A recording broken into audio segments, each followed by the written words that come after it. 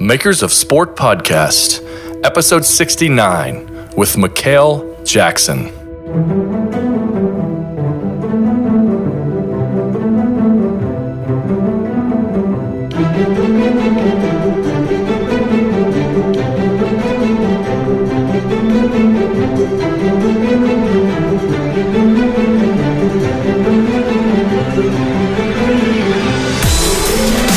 Hello and welcome to episode 69 of the Makers of Sport podcast. I'm your host, Adam Martin, at @TAdamMartin on Twitter. Real quick, if you're curious about the skip and sequence numbers from your last episode, that's because our last podcast was a halftime episode, and those are now for community members only. That particular episode was about supplementing work or finding work that you use to pay the bills so that you can spend time on the work that you love but might not be fully sustainable yet. Anyhow, if that interests you, you can join the community where you'll get future halftime episodes along with their transcriptions, access to live Q&As with future, former, and special guests, monthly Google Hangouts, and especially an invite to the Slack channel where there are quite a few of us in there having a lot of fun as you're listening to this episode right now. Again, that's at makersofsport.com/community. Today on the podcast, I'm very happy to welcome Mikhail Jackson to the show. I've actually been following Mikhail on Twitter for probably since its inception. I think we've been connected there for quite a while. Anyhow, Mikhail's official title is the Associate Director of Athletic Communications for St. John's University Athletics up in New York City. He is essentially the creative director for the athletic department, where he manages all digital and print creative strategies for 16 varsity sports. In addition, Mikhail moonlights as a freelancer for clients such as the Phoenix Suns, Under Armour, his alma mater, the University of Michigan, Northwestern University, and a few other collegiate athletic programs. Welcome to the show, Mikhail, fresh off the commute home from the hustle and bustle of the city. Yeah. Good to be here. So I was checking out your LinkedIn profile, PA announcer, writer, media contact, designer of athletic marketing materials. Man, what didn't you do during your career? Yeah, I touched on a lot of things. Yeah, in my career so far. Yeah, cool. So I did give a bit of a brief intro, but I'd like to kind of give you the opportunity to tell the listeners a little bit more about yourself and your story. So can you give us a little bit of a lead up to where you are today up at St. John's? Yeah, so I've been at St. John's, I think 8 or 9 years right now, and my position has evolved since I first started. But, to take you back, I don't have a background in design. I actually have a degree in English, and I got started because in my fraternity, like we were throwing parties, and another guy in the fraternity was designing the flyers, and I said, "Wow, man, how did you make this flyer?" And he said it was Photoshop, and I said, "Okay, if I bought a computer, can you put whatever program that you had on yours on mine?" Yeah. And I bought a laptop and I gave it to him. A couple of days later, he installed it with all the software that I needed. And I didn't take any classes. I just kind of dove right into it and just start doing things. And I look back at it, and the stuff was really bad, but it was self-taught, and right. I just kind of taught myself from there. And which eventually led me to the Merchant Marine Academy.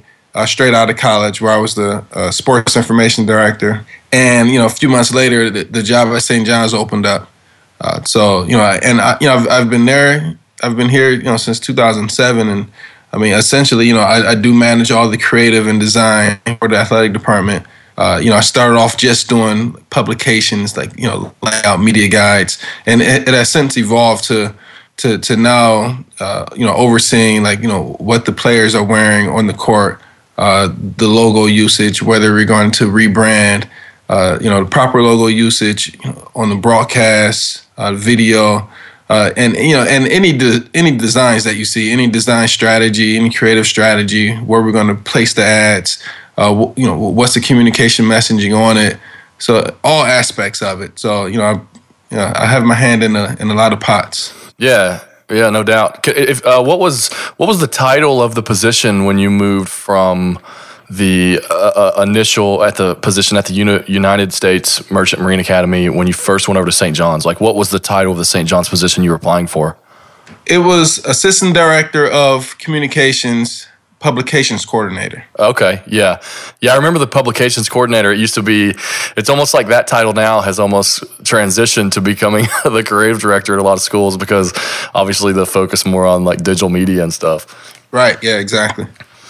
So, I mean, I'm curious, you didn't go to school for graphic design, you went to school for English, and obviously I'm assuming journalism and writing and that type of thing being a huge part of that.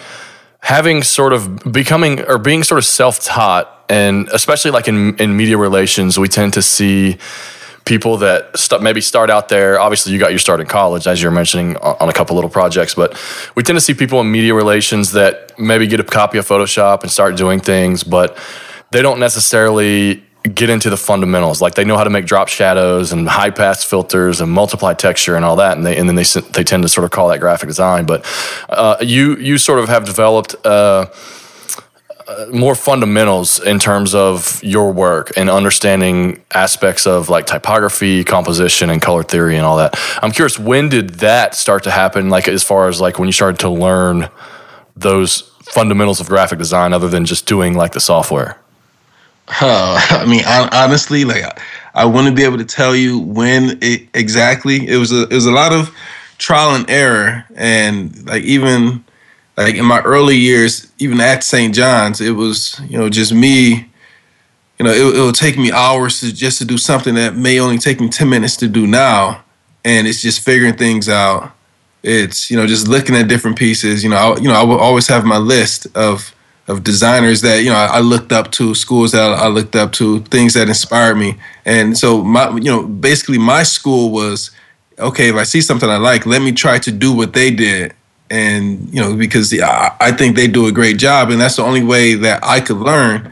And I guess some things just come naturally. But I mean, like, even today, I don't feel like I'm as fundamentally sound as other designers out there. Just me looking from afar, I think there's other people that's just so talented, and like they went to school for this stuff, and I have so much respect for them, because I always feel like that I have to catch up and be at that same standard as a lot of the other designers that's out there. Right.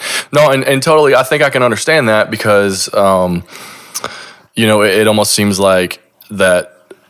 That's from an outsider's perspective myself. I mean, I went to school for graphic design, but just from an outsider, having not, the people that didn't go to school for graphic design become self-taught. I don't necessarily believe, and it tends to be controversial at times, like, I don't necessarily believe that you need to go to school for graphic design. Like, it's great if you do, but at the same time, like, I think there are some fundamentals. Like, to me, it's all about like your passion, and are you willing to teach yourself and sort of like develop your talent by studying others. And it sounds like that's exactly what you did. A lot of times we kind of teach ourselves by replicating others. But, I mean, you do have, to just kind of pay you a compliment as somebody that did go to school for graphic design, you do have an aesthetic that looks like, I was actually surprised, to be honest with you. Like, when I went to your to do research for this episode and went to your LinkedIn, I didn't know that you didn't go to school for graphic design. I think I just assumed that you went to school for graphic design. So there's a little compliment for you. So I guess when did you start to identify as a graphic designer? So, I mean, you obviously did media relations initially, and you're kind of doing basically like a little bit of everything, obviously, as we were kind of joking about in the beginning. But now you really call yourself a graphic designer. I mean, if we look at your LinkedIn or your Twitter feeds or whatever, I mean, you totally identify with being a graphic designer. Was there a point in time where it was like, all right, this is what I am now, as opposed to maybe I just do a little bit of design here and there? Well, so to answer that question, it's kind of twofold.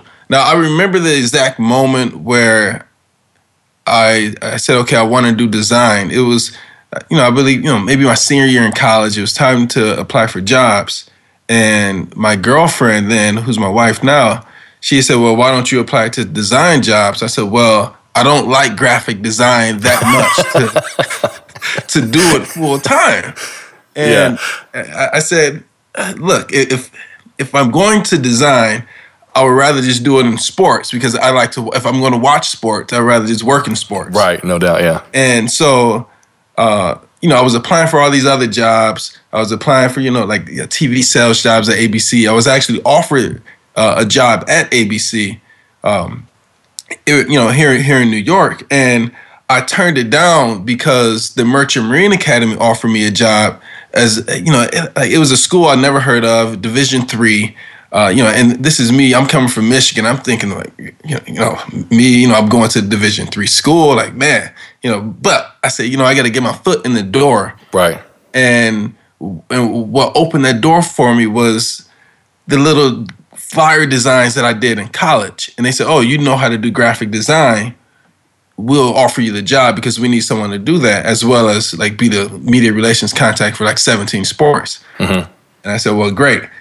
So at that moment, I knew that, okay, well, graphic design, if I'm going to do it, here I am, I'm designing. And then 5 months later, the St. John's job opened up. I'm like, man, is my stuff good enough? Because I haven't been doing it for that long. And Mark Frado, he's a common name in the industry. Like he gave me a shot, like he gave me a chance. And, he opened that door for me. And, I was, of course, intimidated. That, man, here, I'm going up against the Texases of the world and the Dukes, everyone. Yeah. This was 2007. This was Big East, 16 teams. Syracuse, the Louisvilles was in it.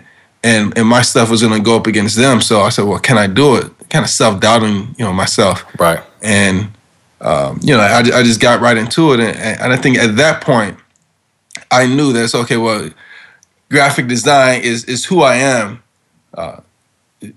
Because now, like, I'm doing it full time. Right.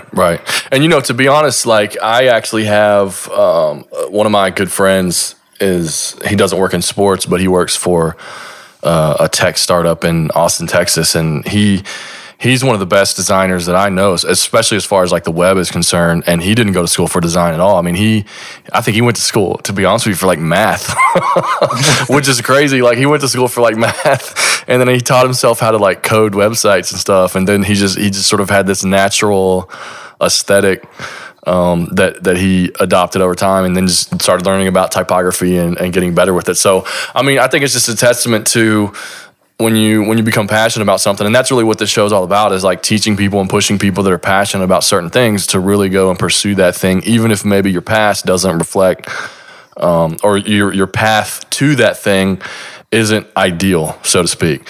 Right. Even Jason Fearman down at LSU, he was episode 5, I think. But he was at LSU as their director of publications for a while. And he didn't start out in graphic design. I mean, I think he was like SID, went into design, then got real involved in the advertising scene, became involved with like the American Advertising Federation and all that. Went to an agency for like 2 years. And he was actually at an agency when I interviewed him for the show, and now he's back at LSU as like their executive creative director for athletics. So, I mean, it's one of those things where like, if you're passionate about it, then, pursuing it and that type of thing. So just in regards to sports design, I mean, obviously a lot of us get into this because we love sports. And sometimes it can be a little bit about making stuff look cool on social media. I mean, we don't really have, occasionally there might not be a concept, right? Like, or an idea that needs to be pushed forward. It's just like, hey, we just need to get some engagement with this particular image. So it's really like our job to just like kind of go all out and really just kind of almost like glorified band posters, right? Like just make it cool. I'm curious, with your work at St. John's, you're obviously doing work for 16 different teams, and I think most of us just know St. John's as a basketball school. Is there a cohesiveness that you're trying to go after in terms of like making things look like they all belong together from a brand perspective, maybe season by season, keeping the look the same sort of season by season, or maybe like a certain sport has a particular look and you try to stick with that look for that particular sport? Yeah, like every year, like maybe during the summertime or like right when the spring season ends, I go through a brainstorming session. It could just be myself or like the assistant that I have, or even like the interns, and just trying to figure out what went right this past year. What do we want to do next year, and I always find myself, okay, well, what do I want to go lighter or darker? Do I want to push the reds and the whites or push, our darker tertiary colors. But like, overall, like, during my time there, it's, it starts in the fall. We'll develop something, and then you'll see that, between the fall, the winter, and then the spring sports, the design and the color schemes will start to evolve. And that's the type of things you will want to do with it. Like, you'll start to refine small little things while keeping consistency, across the board.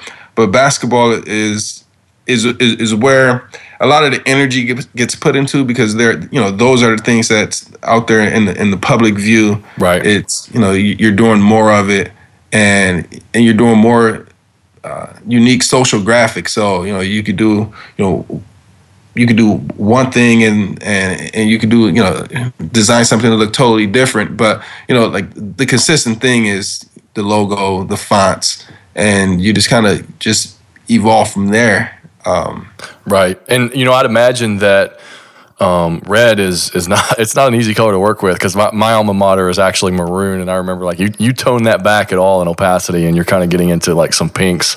Yeah. so that's something to always, I imagine you have to deal with that all the time. Yeah.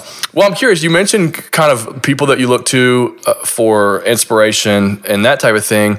Is there anybody, we tend to be a little bit intrinsic in nature in terms of designers, and especially sports designers, we tend to just look in sports. Is there anywhere that you look outside of sports that maybe you're paying attention to, either design-wise, like maybe advertising agencies or design firms, or just particular brands and that type of thing? Yeah, and this is, the most recent things. There's this artist, Justin Bua. He does a lot of, just hand art, hand embellishments. He's like an urban artist. You check out his site. But yeah, how do you spell his last name? I'm gonna look it up real quick. B-U-A. Justin Bua. B-U-A. All right, cool. Oh yeah, okay. So I definitely like his stuff. I have some of his. I think I have 4 or 5 different paintings up around, like, my home office, and and I like it because I'm not a painter, right? He does something that I can't do, right? And so I see his stuff. I'm like, man, this guy drew this. So, like, right now I'm looking at, I think it's called, the Trumpet Man. So I'm looking at it and say, man, this guy drew it. I'm looking at the colors, and it inspires me to a point to always try to do something that you can't do, because I can't paint what he just painted right there. So he's one, and and I also have some other stuff from this. I forget his name, but he's from Detroit. He's also an illustrator. I purchased one of his poster prints from his site, not knowing that he was also from Detroit. And I have this stuff up because, look, I'm not an illustrator. I can't draw, but I respect the fact that he did it. And you're from Detroit, right? Yeah, I'm born and raised in Detroit. Okay, yeah. Yeah, and then, like, there's other sites like Kenneth Cole. I follow a lot what they do, only because, like, I like the black and white, and for some reason I'm attracted to the type of content they're posting. Mm-hmm. And I guess the purity and the cleanliness of what they're posting, it inspires me, for whatever reason. Like, their posts and the way they lay out their shoes and their clothes just inspires me. So, yeah, and I saw you wrote about that actually on your blog. I'll throw a link in the show notes for everybody listening. Appreciate it. Yeah. So what about, like, do you get just kind of touching on Detroit for just a little bit? Do you get home much? Yeah, I get home. So I'm one of 7 kids, mm-hmm. and so I always try to go home for Christmas because St. John's, you get some time off, and that's the longest break that I have. So I always try to get home for Christmas, and then it always seemed like someone's graduating during the spring summer months. So I always go back between April and June, like, every year. Well, Detroit, man, it is a really interesting city to me. Like, I've never had a chance to spend a lot of time there, but we sort of always see this, they call it, like, ruin porn or whatever. Like, this is, like, really terrible imagery of Detroit. But I watched this, like, documentary or video once, and I think it was, like, it was like a shoe company, like they made boots, I think. I want to say it was like Johnny Knoxville that was like doing this thing, and they were like going behind the scenes and showing all of the creative things that are happening in Detroit, like that. And to me, that was like really inspiring. How you have these artists behind the scenes, like maybe doing like these community gardens or just like these sort of co-working spaces, creating. Being creative and trying to like make the city like a creative place, but we never get to hear about that kind of stuff. Like, is there anything behind the scenes that you're familiar with that maybe we wouldn't know about that you can tell us about? Well, everything in Detroit, like everything that you just said is what society's view of Detroit is. You know, everyone thinks Detroit is the rundown slums, right? And it's violent. That's what everyone thinking, and then maybe someone heard just a small little snippet of Detroit's on the rise, but Detroit is. If I had the capital to just buy a bunch of property in downtown Detroit, I would do it. Like even now, condo prices in Detroit is equivalent to that of New York. Like you're not going to get in thinking that you're about to get a steal. Yeah. When Detroit went through its bankruptcy. That was the low point for Detroit, but that's the positive sign in that there's only one way to go, and that's up. Right. If you go to Detroit right now, you walk around downtown, you would think that it's parts of New York because it's vibrant. There's new businesses coming. There's it's the newness. I mean, like you see, like the Tigers are right there, the Lions are there, and they're still building have the Pistons. I mean, you got professional teams there, right? And I know that a lot of people still like. I met a guy about 2 years ago who was going to art school up in Cincinnati, and they have like a really good industrial design program. And the guy was like, man, I'm trying to get to Detroit, man, because like I want to design cars. Like it's still people that want to work in that industry. That's still where you got to go. Yeah, it's definitely where you got to go. Like the Red Wings are building, a new stadium, a new entire complex over there. And like, Detroit itself, it's still, where my heart is. And yeah. It's the buildings over there. You'll see like just different unique prints. Like I'll go to a restaurant and some just a regular Detroiter like painting all the large canvas art all across the restaurants. And man, look, there's a lot of talented people in Detroit, and I guess you can tell by my reaction. It is, man. You can tell, and I think that's a good thing, and that's why I wanted you to kind of tell that because to kind of get past like maybe the negative stereotypes that we hear. Because I people that I've talked to that are from Detroit talk about how it's like actually like a pretty creative city. Like there's a lot of opportunity there for creative people. It definitely is. Only because a lot of artists are migrating back to Detroit. There's some things that say, Detroit is the new Brooklyn, because all the artists that's not like graphic designers, but like the true, fine artists. Yeah, fine artists throwing paint on the walls. Just like the creative types. Brooklyn has been like they priced these guys out, so they're going to Detroit. Yeah, they're buying this empty warehouse, this empty loft, and they're doing what they want to do to it, and they're making a whole community out of it. But it's not being talked about. But yeah, it's happening. So you're gonna wake up one day and realize that, man, Detroit is the new city. It's the newness. Like no one's gonna, they're gonna talk about Detroit in the same breath as they're talking about Brooklyn or any other creative cities. Yeah, no doubt, man. And it makes me like I need to get up there and visit that place. I've been through it. I've actually, you know what? I take that back. I haven't even been through Detroit. I've been to Ann Arbor, and I want to say at one point I was supposed to go to Canada, and I ended up not being able to go. But I need to get up there and see that. But just to transition back over into sports a little bit, I did want you to kind of tell that Detroit story and kind of get some of that out, man, because I can really appreciate that. People that appreciate where they come from, especially now since you're in New York. 8 years in an athletic department, man, that's a long time. 8 to 9 years, what you were saying, and the game has changed quite a bit. I mean, you're a millennial like me, right? I'm just assuming by your when you graduated. We're kind of like the older millennials. Like technology for us, like you probably remember. How old are you? 32. Oh, we're the exact same age. So you probably remember like like typing classes and like school and like doing like Oregon Trail or whatever, like those black computer screens with like the green fonts. And then now you look at where things are. Floppy disk. Yeah, no doubt. Floppy disk, zip disk. I remember I had zip disks in college, like we put our portfolios on and stuff. But, you know, so the game changes a lot, though. Like, if you look at where we are now and what you have to keep up with, you got Snapchat, you got Periscope, you got all this new social media and technology that comes out every single day. You know, every week it's like you read about something and it's like, oh, you got to have a presence there to be able to engage and, like, tell your story.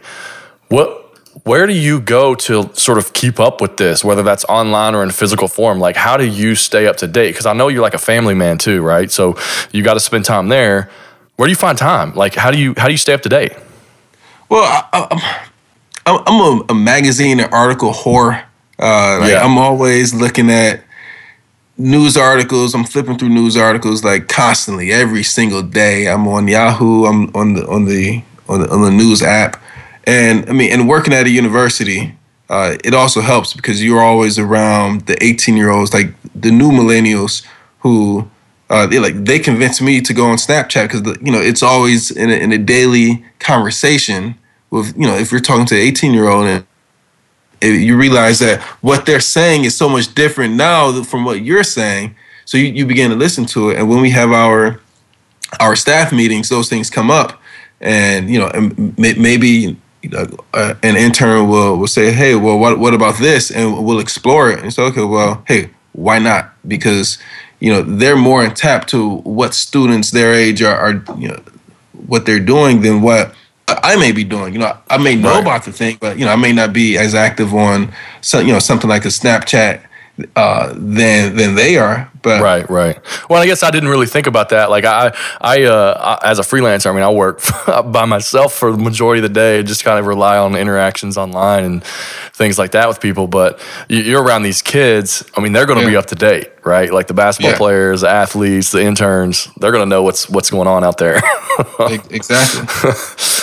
So, being just kind of making a little bit of a transition here, we were talking about Detroit a little bit. We kind of briefly mentioned that you went to the University of Michigan, and I'm curious, being a University of Michigan graduate, I'm assuming that you're probably a football first guy. That might be a bad assumption. I don't know, because I know you watch a lot of NBA and stuff like that. But actually, having worked with Michigan during my IMG college days, I know that football rules the roost, so to speak.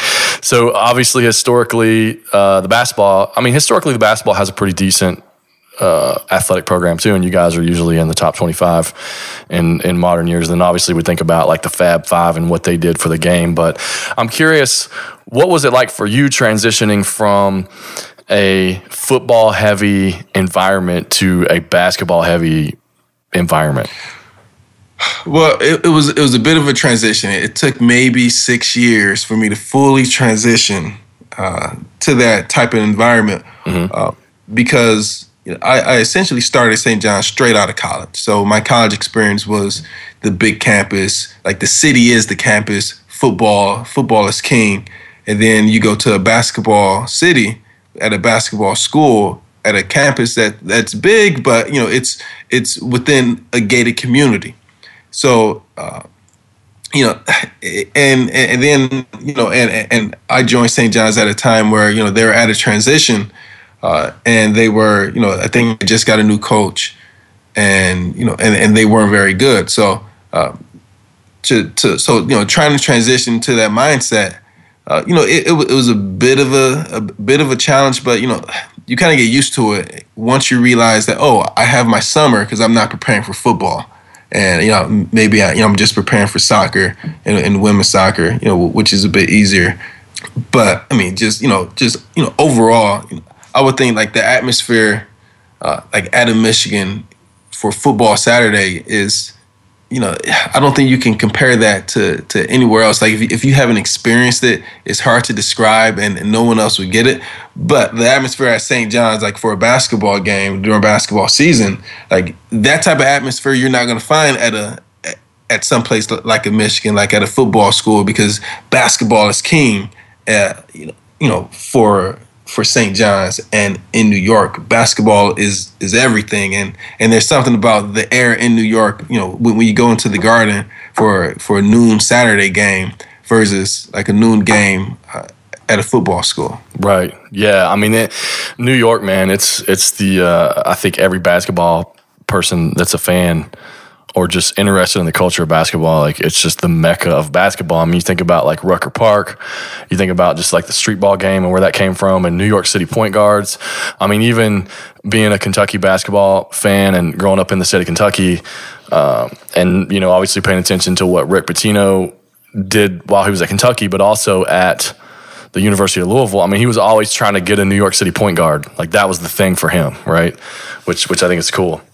Right. So actually, are you doing much work? I mean, I know there's freelance a little bit for them, but are you still doing much work for Michigan now that they're kind of building in what seems like an in-house team? No, I don't do as much for them now that I did in years past. Did you work with Barb Kosman over there? No, I do a little work with her now.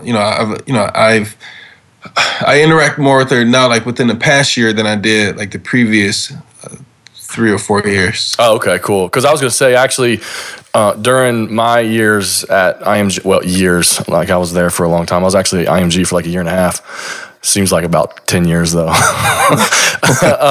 But I was, when I was there, I actually got to work with the University of Michigan. I remember being super pumped. Like that was my biggest brand, basically, that I was doing stuff for. I mean, I had done some stuff for like Florida State, and then I was doing some stuff for like some smaller schools, and also doing like the SEC tournament, SEC football championship. But there was just something about working with the University of Michigan that felt special.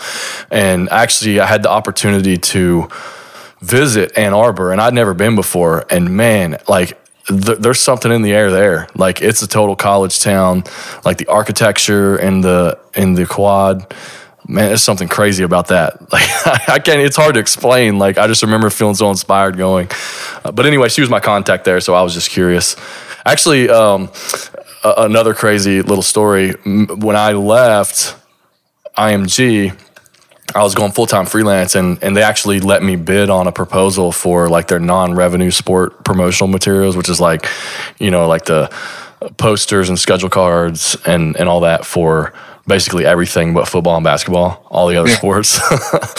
I ended up, I think my quote was actually like almost 50% higher than anybody else. And I ended up losing to it was like Summit Athletics or Old Hat or one of those kind of like 24-hour design shops. But it's probably Old Hat. Yeah. And then I was like, but it was just funny because that was when I was initiated into like the whole race to the bottom that is like bidding in sports design, which is like probably the worst part about our industry. How it's just like, who can get it the cheapest.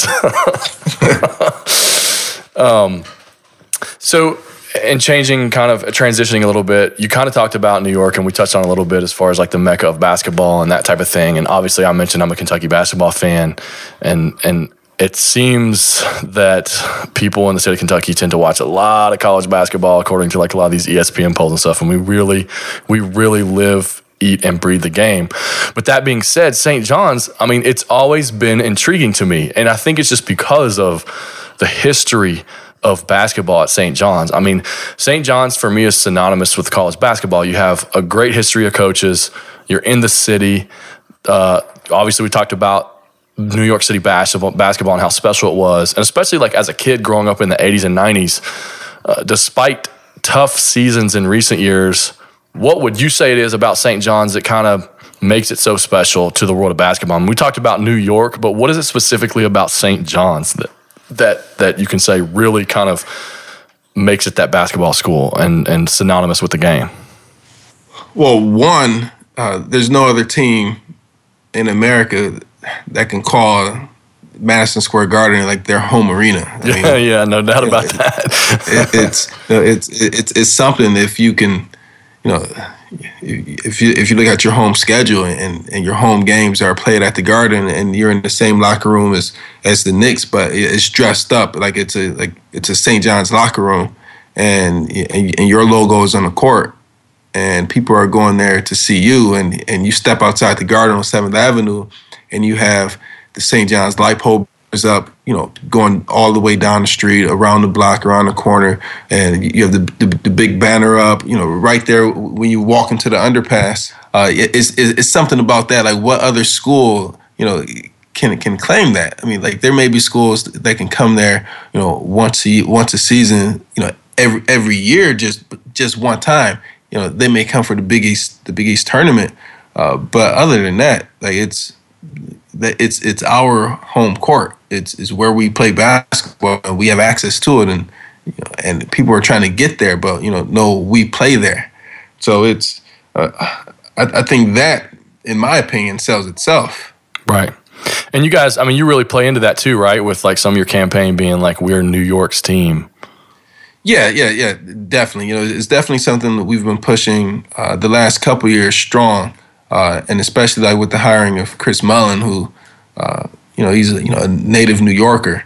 We really wanted to drive that point, especially across all of our sports. Before that was just a basketball only saying, but this year we kind of adopted it for the rest of the sports, just to drive that, because we want to be able to market that all of our teams are we are all New York's team, and we want to make sure that people recognize it and people can relate to it.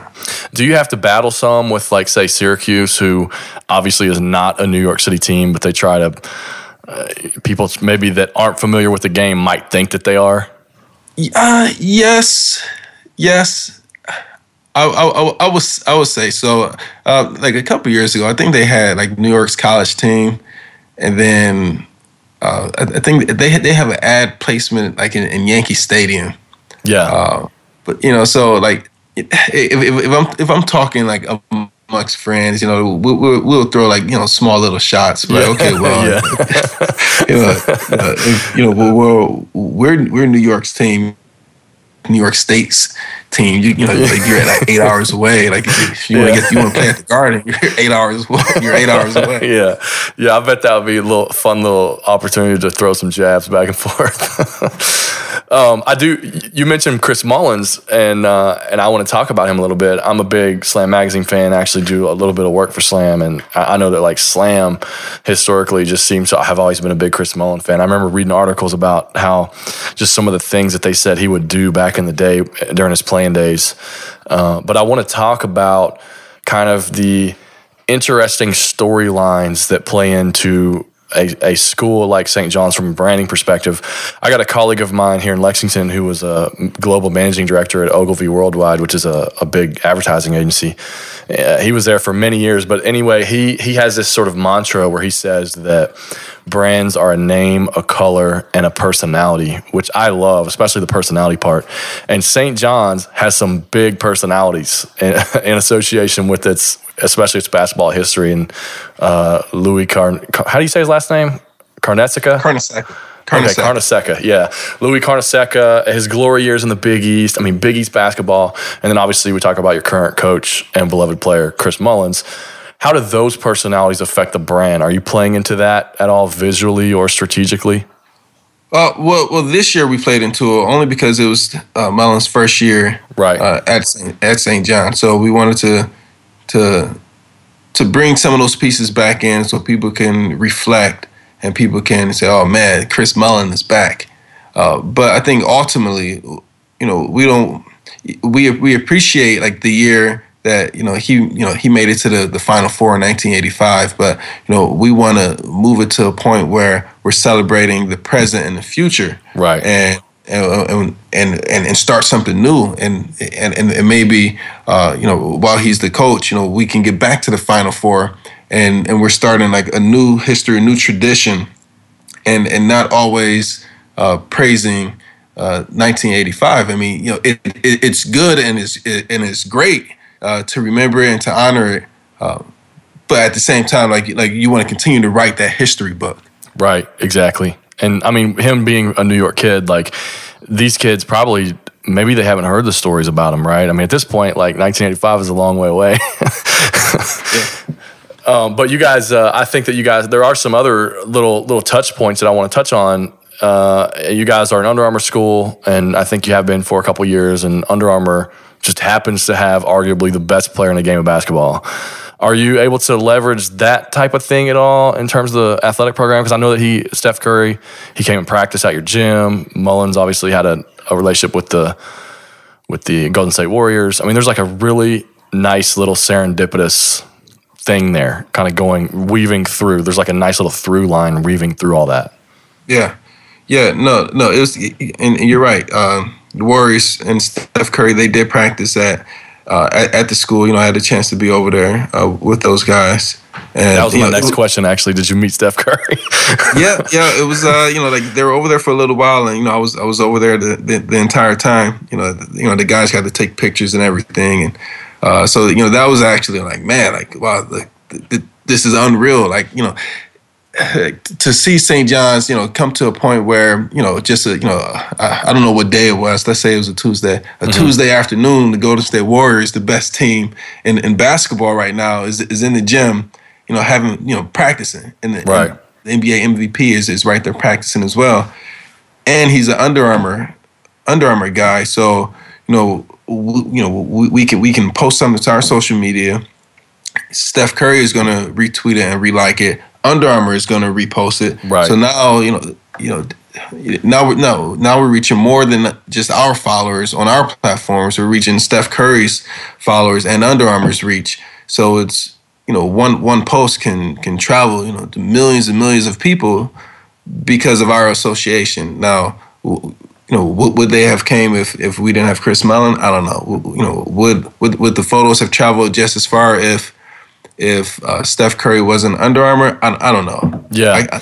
But it's definitely an interesting through line. You know what I'm saying? I mean, it's like, I remember and I think a lot of people probably don't think about that. I think people like us that tend to be a little more on the marketing and branding side of things, we sort of see that and recognize those opportunities. And were any Under Armour people there, like at that event, or was it just kind of happened and nobody knew about it?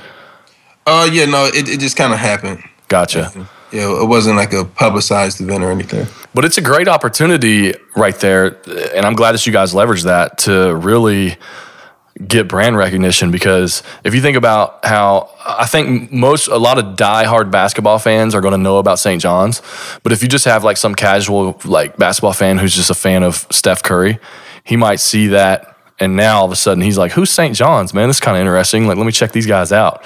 So it's like you never know what type of seed might be planted in something like that.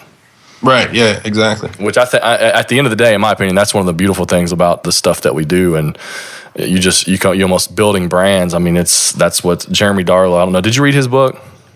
No, I haven't. Oh, yeah, I did. That's the guy from the digital guy from Adidas. Yeah. He was on a couple months ago. And it just, his whole mantra, man, that just building brands, right? Brands win championships and that type of thing. That to me is more fun and important in what we do than some of the sort of like intrinsic self-righteous awards that we as designers sometimes seek. So kind of staying in the vein of Under Armour, obviously you guys are Under Armour School, and you do a little bit of freelance for Under Armour. So I'm curious, like, is there anything specific that you're doing for them, or what's kind of the crossover there? Is that something that happened kind of serendipitously? Was it a coincidence, or was it something maybe you met them through your relationships with the school? No, it was something totally separate, and I have a contact over there. I don't do too much. I don't do too much with them. But it was. I mean, I have a chance to work on a few projects here and there in some of their environmental design space. Right. So it's it's definitely like a unique opportunity, and it's like they're like a large corporate entity. Mm-hmm. So it's a little different from working with a college team or a pro team or like a pro league. Right, so they're probably like, when you get that particular work, it's probably like the idea is done, we need you to just kind of execute or something like that. Yeah, or like you'll have creative freedom, but like you never know how far it's going to travel, if it's going to hit the cutting room floor, if it's going to make the cut. Right. So you might do work and it might not actually even see the light of day. It's kind of conceptual pitches and stuff like that. Right. Yeah. Exactly. Yeah. And I think that's how a lot of those big brands are. I know, just some friends that have done some stuff for Nike. It's sort of like, you'll do some work. they'll hire you to provide a couple concepts, and then like you don't even know. Like you get your paycheck, and it's like, all right, maybe it'll come out, maybe it won't, but you'll see it if it does, right? Like, yeah. But still, I mean, it's good. You freelance, and you've gone as far even to set up an LLC, so it's obvious that you're serious about freelancing. But it's good to have that type of brand to be able to say that you worked with them, even if it's in a small fashion. I mean, that goes a long way with people. Like you don't have to, in my opinion, design like the next Jordan to be able to be able to say that you like did work with brand Jordan, right? Like that's right. That to me is where I think there's a lot of misconceptions on stuff, and I think a lot of people make assumptions too. Where like, oh, this guy worked with. I don't know, Puma. He must have designed like the latest like soccer kit from over in Europe or something like that. And it's like, no, man, you might have done just like a very minor like social media image or been brought in to pitch on concepts. But the fact that you work with a big brand like that to have that under your belt and be able to say that you did that to me is actually the most important part, even if you're not even allowed to show the work, which sometimes ends up being the cases. Right. What? You on Twitter and on LinkedIn, you call yourself a sports creative director. So, just for the listeners, can you define maybe what you view that as, and then talk about why you chose to position yourself as that for your personal brand? So, I've always told myself, look, I don't want to be boxed in as just a graphics designer, because I'm always looking forward. I'm looking, okay, well, where do I want to be in 5 years? And in 5 years, I'm always thinking, where do I want to be in 5 years? So, I was always, I don't like to call myself like just a graphic designer. If I want to say sports creative director, because, the term creative director, in my opinion, it has flashes of you setting goals, okay, well, where do I see the brand creatively, not just on paper, but on things that you do, like how you position yourself, like what it is that you see, what it is that you do. But putting the word sports in front of it, I know my focus, I know the area that I want to be in. I don't want to do anything else, but I want to do it in sports. And so, like, if you go to my site, I have like an intro line.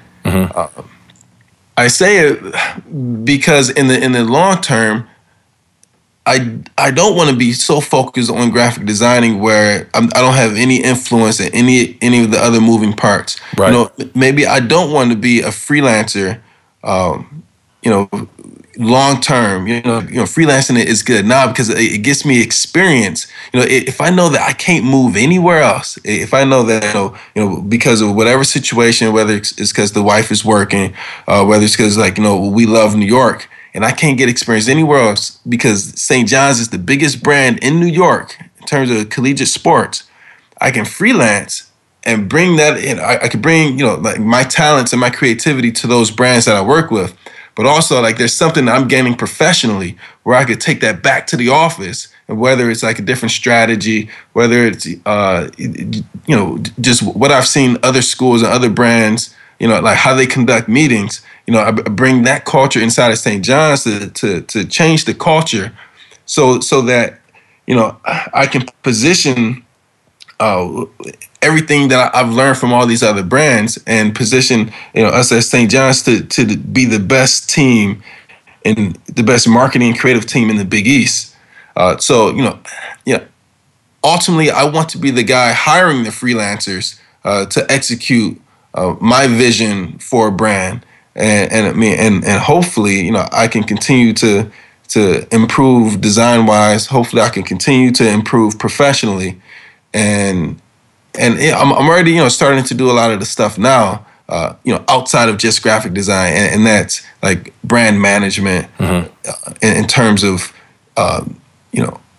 on-court apparel, off-court apparel, licensing, those type of things. Where it's okay, like I'm going to continue to grow professionally, I'm going to continue to develop, all while just staying focused in on what my true passion is, and that's just like sports marketing and creativity. Yeah, and I think that it's it's a good move too, because it's the first time that I think that I've probably ever heard the term sports creative director. But I remember when I read it, I was like, man, I really like that, because we always hear sports designer, and that sort of like immediately pigeonholes you. And I think that you and I are probably a lot alike in that we have like multiple creative interests. Like at the end of the day, like I consider myself a designer first, but this podcast, for example, is a creative interest of mine, right? Where this thing has a lot of writing that takes place as far as like preparing for episodes, researching, and I'm really passionate about brands. And even one of my major freelance clients that I'm on retainer with is a lacrosse company, and I'm really kind of helping them manage their creative strategy and those types of things. And that's why I love the word, being a creative director, because that's probably how I would sum myself up too. Like I actually can call myself through my studio as a creative director, because sometimes I do have an independent designer that used to intern for me that does a lot of work for me, and I'll art direct her work, right? Or sometimes I do help a client write some stuff, even though I don't consider it my strong point. I don't think I'm a bad writer by any means, but I wouldn't really necessarily call myself a copywriter.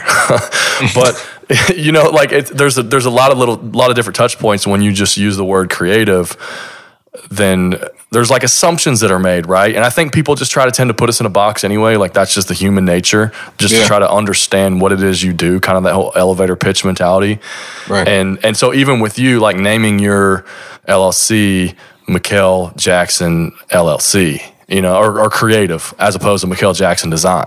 Like there's a little bit of a subconscious thing there, right? To where now it's like, oh, this guy, he's not just a designer. Like I just automatically assume now he does some other things too. Maybe he does photography too, right? Yeah. And I imagine that sort of aligns with what you were going with there. Yeah. It sort of aligns with that. I guess like using the word creative, I think like you can put that like with marketing as well, like creative marketing.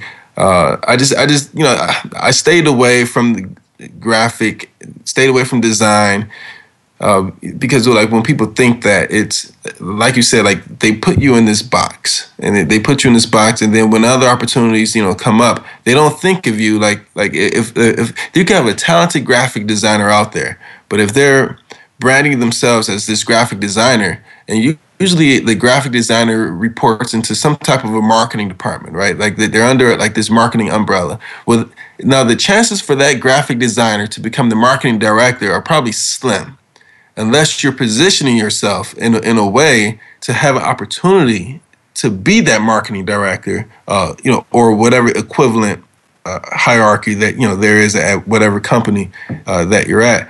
So, for me, I guess subconsciously years ago when I decided just to use creative in everything that I did, I said, okay, look, I don't want to be boxed in. I do have career goals. I have professional goals. And in order for me to get there, I have to represent myself as the best I know how. And if I know that like long term, I don't want to be a graphic design director. Yes, I want to be a creative director, and yes, I want to be, I want to make those key decisions for the overall brand and the overall strategy, but also like just being true who I am. So I think that there's a better shot, in my opinion, for me to continue to climb that ladder, to be the guy that's running a team's marketing strategy, creative strategy, and not just a graphic designer putting pen to paper. Yeah, totally. And I think at the end of the day, a creative director is more of a business position, and a graphic designer is more of like a flat out execution position. I think that's probably how it almost gets summed up. Yeah, exactly. So let's talk about your freelance a little bit, and just kind of going a little bit deeper on it. You did set up an LLC, and so I was mentioning earlier, like if you go to the extremes of setting up an LLC, it's a much more serious move, right? And so I'm curious, is there any shot or dreams of you? You maybe mentioned it earlier, and I can't remember exactly what you said, but is there any shot at dreams of wanting to do the full-time thing, like just to flat out go out and be a business, or do you see yourself always working in-house for like a college athletics brand or a team brand? So that question always comes up. Like, I think my brother asked me recently, another close friend of mine. Like, I get that question all the time.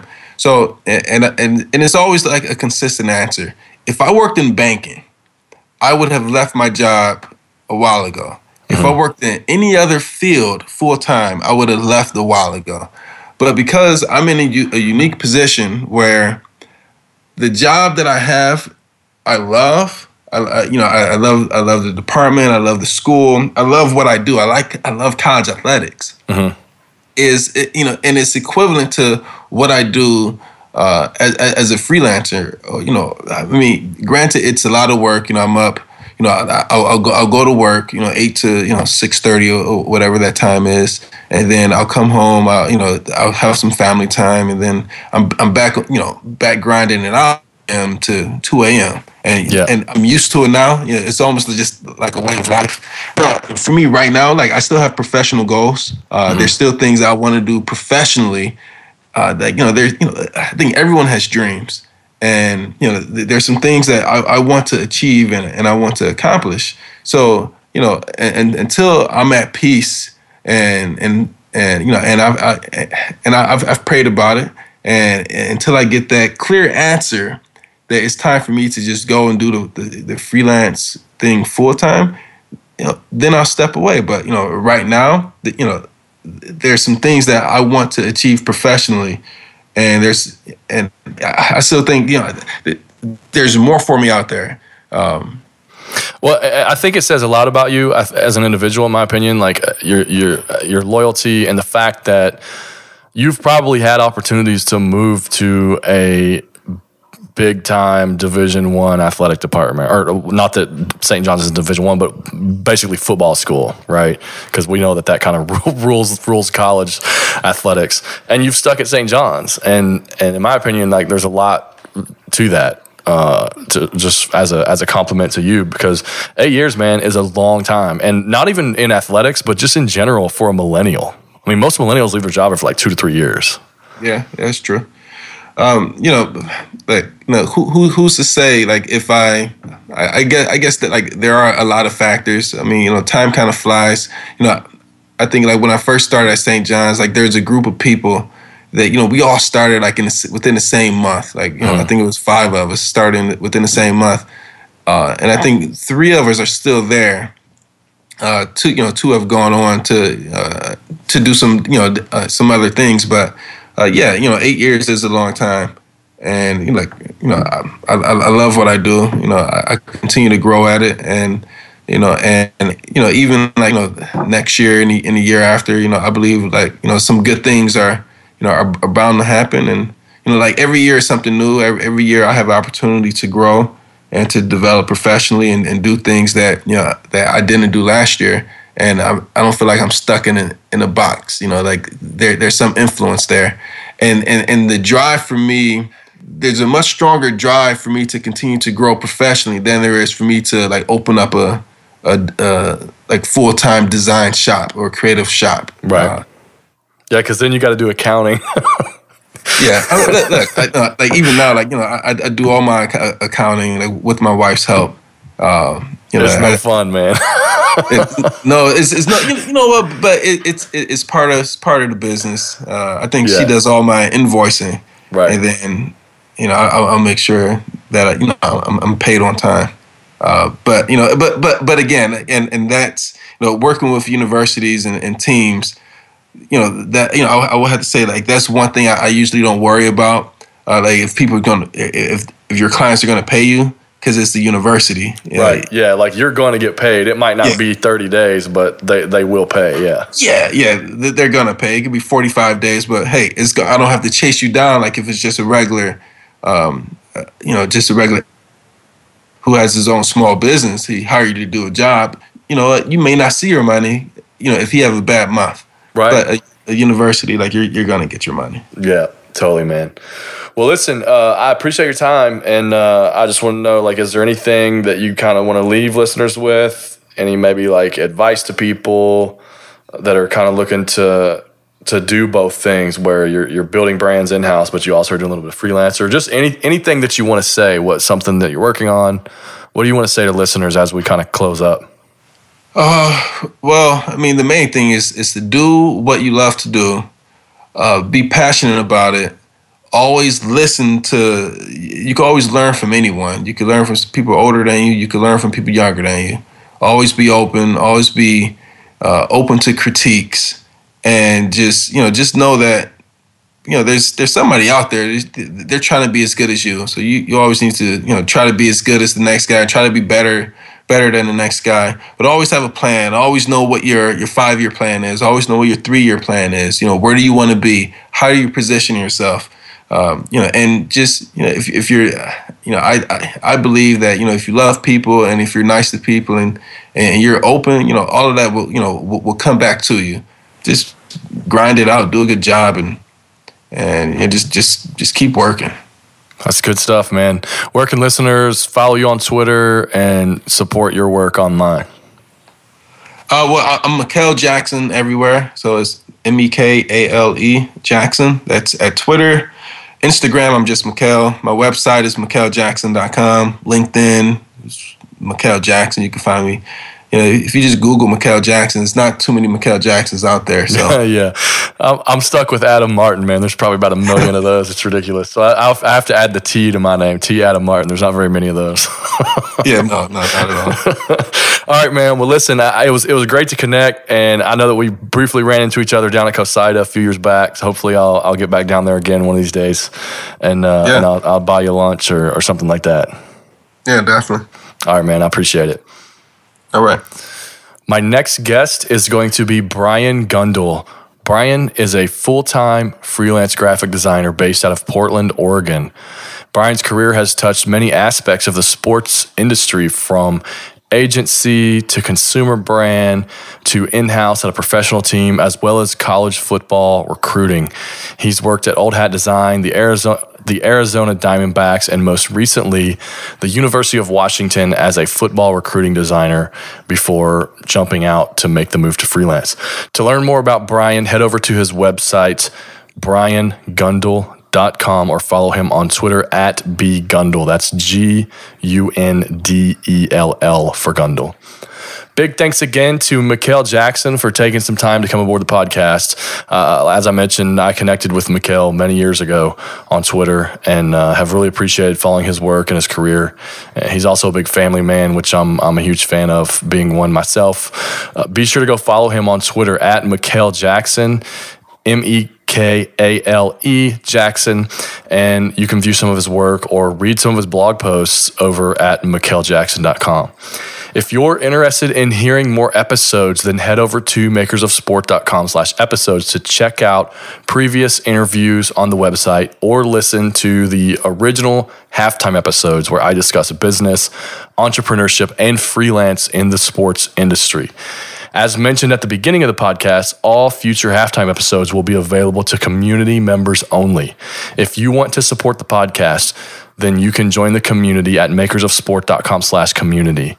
Our first live Q&A, which was also recorded and is available to listen to if you happen to join as of today even, was with my trademark and IP lawyer, Will Montague of Montague Law PLLC.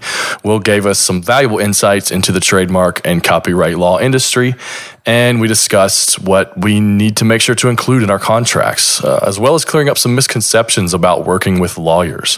I often joke about going to Will's office and seeing people with long hair and beards walking out, which those that know me now, having done this podcast for 2 years, sitting in a studio for 2 years and having no human interaction other than the internet, I've grown a beard and long hair myself. So way different than my image on the About Me page of the podcast website. But anyhow, you see a lot of those people going in and out of Will's office. He works with a lot of tech people, startups, designers, that type of thing. Our next Q&A is going to be Todd Radom, who was guest on episode 4 of Todd Radom Design. The podcast is listener supported and it is not sponsor supported. I've turned down sponsors because I don't want to sell you as the product. I want the podcast to be the product and its creative outlets. So if you get value from the show or its outlets on social media, email newsletters, or other areas, then please consider supporting the show. I ask that you vote with your hard-earned dollars to support the show by joining the community. And in exchange, you'll get additional content, premium content at the cost of roughly 5 coffees per month. So if you forgo 5 coffees per month, join the podcast and support the show. For those that can't afford it at this very moment, or just for casual listeners, don't have fear. The interview episodes will always be free. But if you do crave that additional stuff, then please support the show by joining makersofsport.com/community. If you can't join the community and you miss halftime, then sign up for the newsletter. Those have sort of morphed into a little halftime anyway. It's a weekly newsletter where I write exclusive content and share the things that I'm reading, that I find interesting, or just write particular articles about a subject. In addition, you'll be notified of upcoming guests and get podcast show notes delivered to your inbox. Makersofsport.com/email is where you can sign up for that email newsletter. Lastly, please take 1 to 2 minutes and head over to makersofsport.com/iTunes, hit the 5-star, and write about your experience with the show. Again, if you get value from the show at all and cannot support the show by joining the community, then even doing something as simple as taking a couple minutes and writing a review really helps support the show and proves that you care. So I'll accept likes on or ratings on Stitcher, SoundCloud, or whichever application you happen to be listening if you don't have an iTunes account. I'm at T. Adam Martin on Twitter and Dribbble. The show is at Makers of Sport. Until next time, have a good week.